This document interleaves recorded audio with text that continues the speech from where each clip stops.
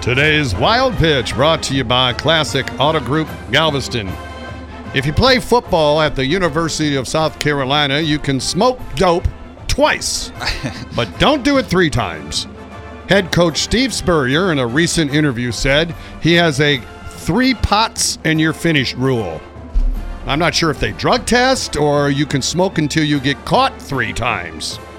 Spurrier also has a very admirable rule that says if you ever hit a girl, punch a girl, whatever, you're finished. You can go somewhere else, transfer somewhere else, but you're not going to be on our team, end quote. No, you'll be on Florida State. That's today's Wild Pitch.